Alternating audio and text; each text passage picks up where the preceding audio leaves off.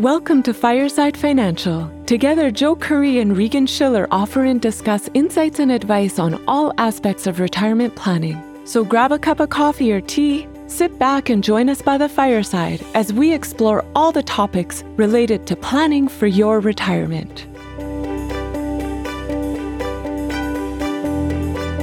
Hey, Joe, how is it going today? It's going great, Regan. I'm excited to get this segment started and have some good conversations around retirement planning.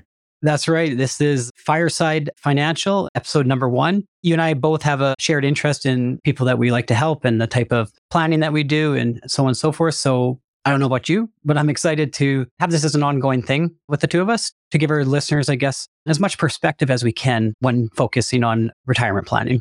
Yeah, I think it's going to be a lot of fun. Sometimes our space is a bit lonely when we're working at our own practice, doing our own things. And it's nice to find like-minded individuals and kind of share some ideas and see some things that are working in our practice and vice versa. So hopefully we can learn from each other when we're doing these segments, but hopefully our listeners can as well, because I know both you and I, a big part of what we're trying to do with our podcast and social media, all that kind of stuff is educate our audience. That's right. Yeah. And that's kind of how we met. Listeners are wondering, you actually reached out to me and mentioned that maybe it'd be beneficial if we do something together as we're both focused on, like I said before, the same types of clients. And you being in a province on the other side of Canada for myself, we figured it was a good combination, if you will. Absolutely. So maybe with that, we can jump right into some of the things that each of us are seeing among successful retirees, some trends, and maybe even some of the things that are not so successful. What do you think? Yeah, we can do that. I think first, we're both new to each other's listeners. So let's let the individuals listening know a bit more about yourself, how you got to where you are, and just a bit of background, I guess. Sure. Yeah, why not? So I am specializing in retirement planning, just like yourself, Regan. My clients are basically over 50. My kind of passion around retirement planning is really figuring out all the retirement income aspects, because what I find is saving for retirement, putting money away, having good savings habits is one thing, but making that transition into retirement, making sure we know order of withdrawal, make sure we're saving on taxes and knowing where our income streams are. I find that our clients find that much more complicated. And so that really gets me excited helping them with that kind of planning. So I bought this practice, Matthews and Associates, where I worked a few years ago. I'd worked with my previous advisor, Randy Mather here, and the bulk of his practice was geared around retirees. So that's kind of how I got into this space and running with it ever since. Maybe I'll throw it back to you, Rick, and just let us know what you have going on. Yeah, so I've started, this is going into my 14th year at the end of this year.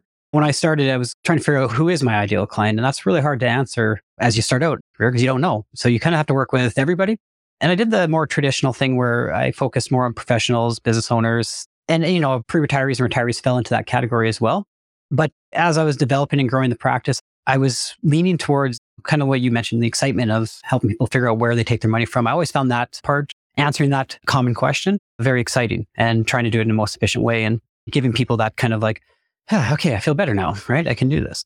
But where it really sunk in for me was 2018, 19, I'm not too sure when it was. Maybe it was even before that. I did a retirement seminar. It was my first one. I got about halfway through it, not even halfway through it. And this gentleman asked a question about OAS clawback, something along those lines. So I answered the question. It deviated me off the course of the presentation, but then that spurred the rest of the room to ask questions. In that seminar, I found myself at the podium answering questions for the remainder of the seminar. Like I said, it was people just kept putting up their hands and having particular questions. But what really triggered me was the questions they were asking. It wasn't necessarily questions of curiosity. It was more questions of concerns. Like they had these deep burning question. And so then I started looking into it a little bit more and kind of realizing that the amount of people that are transitioning into retirement over the next 10, 15 years is quite a bit. And the amount of advisors that are there to answer those questions, well, there's not a lot, I guess, right, in relation to the numbers. So I could definitely see that there was a need, if you will. Sure. Yeah, there's definitely an opportunity in this space to help a lot of people, especially given the demographics of Canada. So that's not just where you are or just where I am. I think that's right across the country. You talked about OAS. That's a topic I'm sure we'll get into at some point. But that's just one of the many questions that people have about making that transition into retirement. And it's an important question. But again, there's a lot of other questions that need answered too, to make sure that people are optimizing their retirement from a financial perspective. Yeah, so that's what kind of brought me to this space and yourself. And so let's jump into something from your perspective. What are some common trends that you would see with successful retirees or people who have done it right, if you will? Sure. Well, a lot of the time, people have been really good savers. They have good money habits. They know where they spend their money. And they've just started when they were young, making a good habit of putting money aside. And so for some of them, it's, they're forced to do it through work, pensions.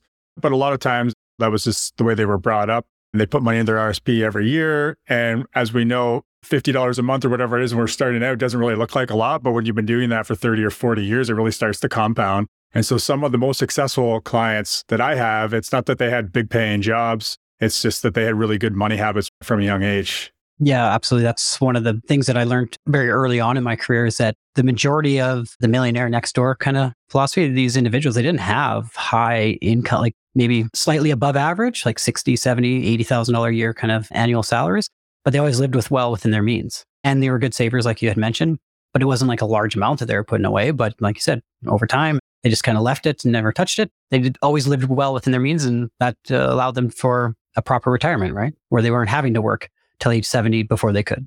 Yeah, absolutely. What are some other things that you've seen? Probably market turbulence.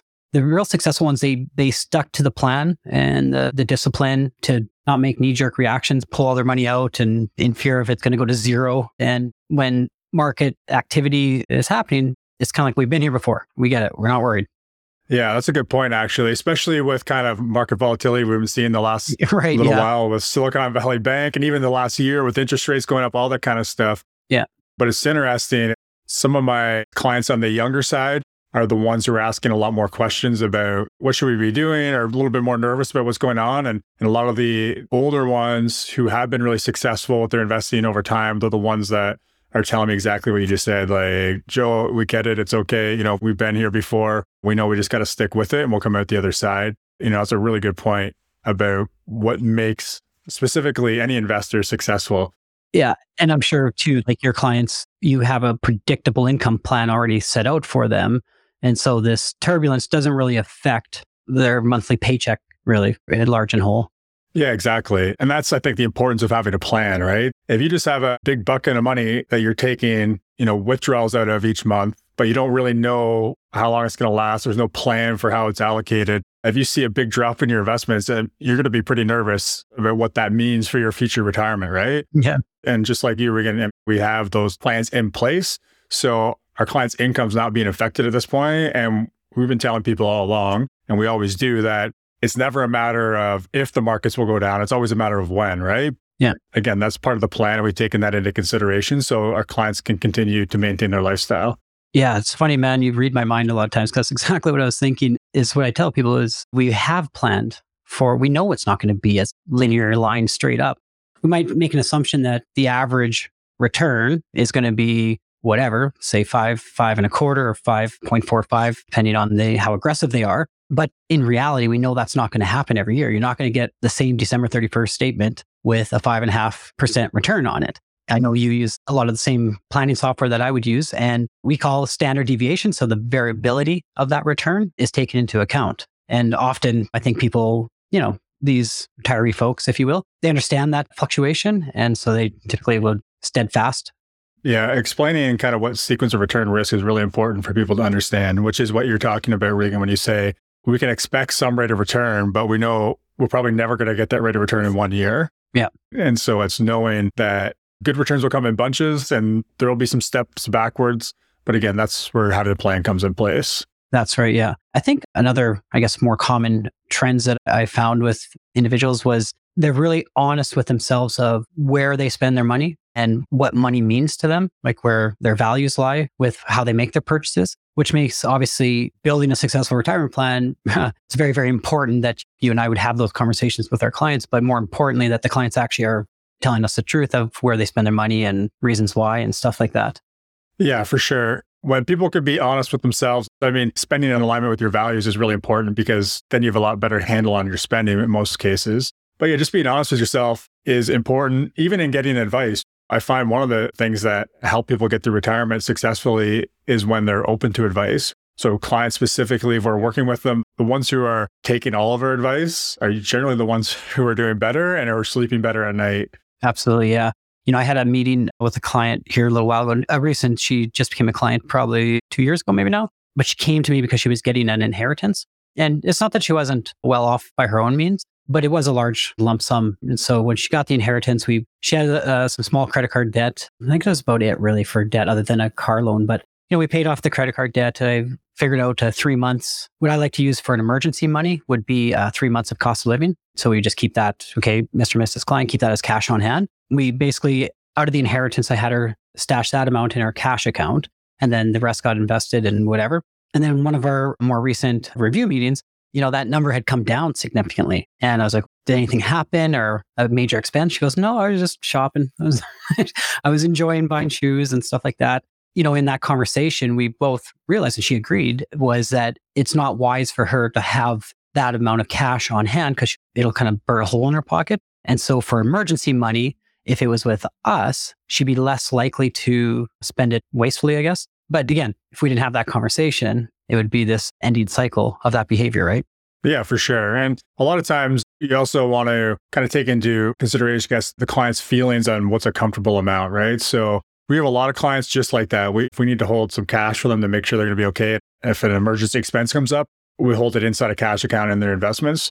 But we have a lot of other clients where, similar from a cash reserve standpoint, we're looking at 3 to 6 months as far as how much to have set aside. But we also have clients who will have more than that in their savings account. And I just call that like their sleep at night money. If they need that to be able to sleep at night, and the clients that I'm working with anyway, who want to have, say, 100 grand in their bank account, those are the same clients who are not going to spend that 100 grand. They just need it there. Yeah. They know it's there. They're not spending it, but it just, like I said, it helps them sleep at night. And as long as they have enough money working for them and we know they're going to maintain their lifestyle, their income, all that kind of stuff, then sure, we go for that. If it's something where we need to get more of their money working for them, then we'll have that conversation. But again, it's really just what's going to help the client reach their goals, but also help them sleep at night.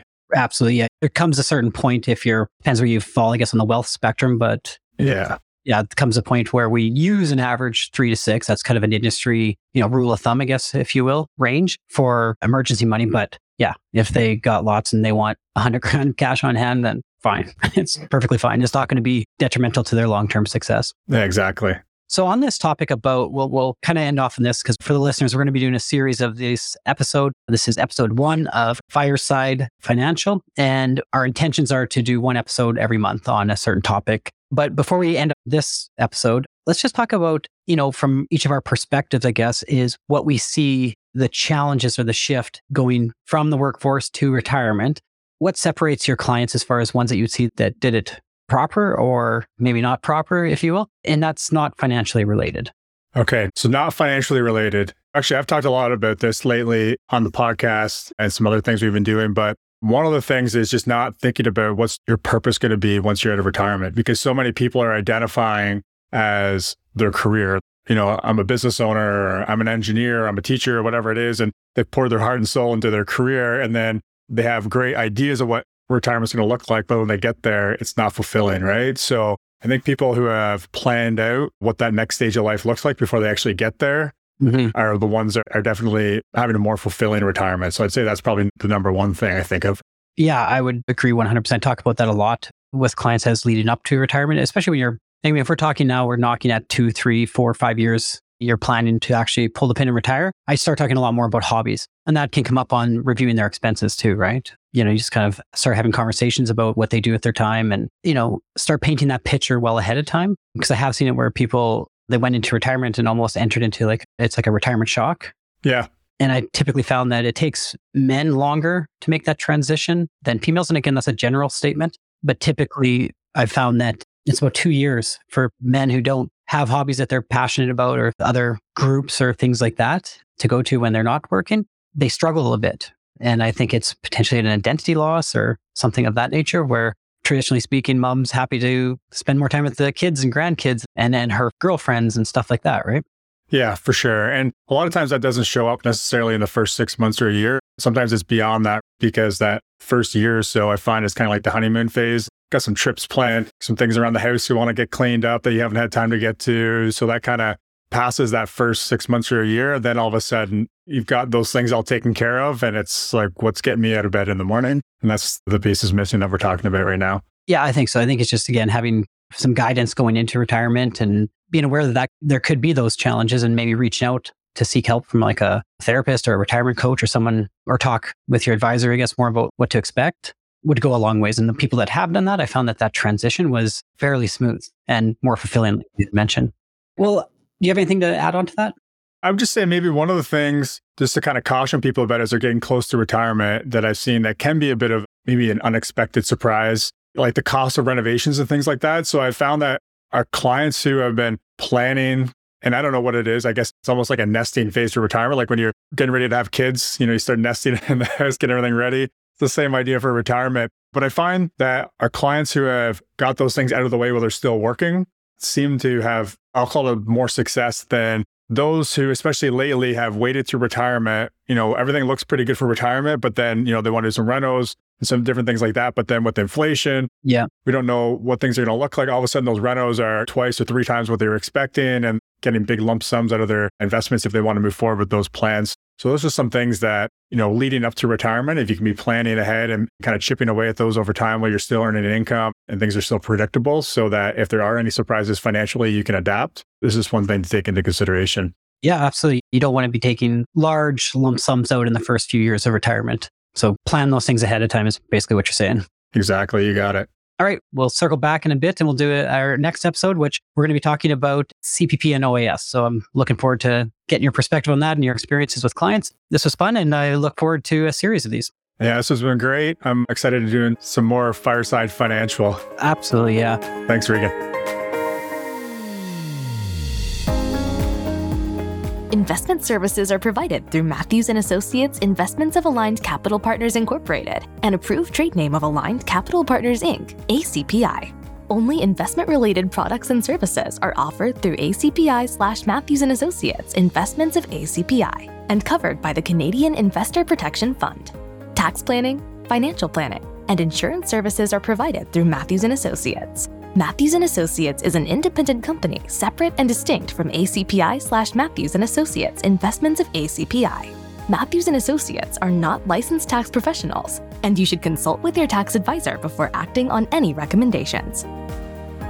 Thank you for joining us for this latest episode of Your Retirement Planning Simplified. If you'd like to see how prepared you are for retirement, we've created a free retirement readiness calculator to help you out. Go to matthewsandassociates.ca/ready to input your retirement information and receive instant feedback to help you evaluate your current retirement readiness.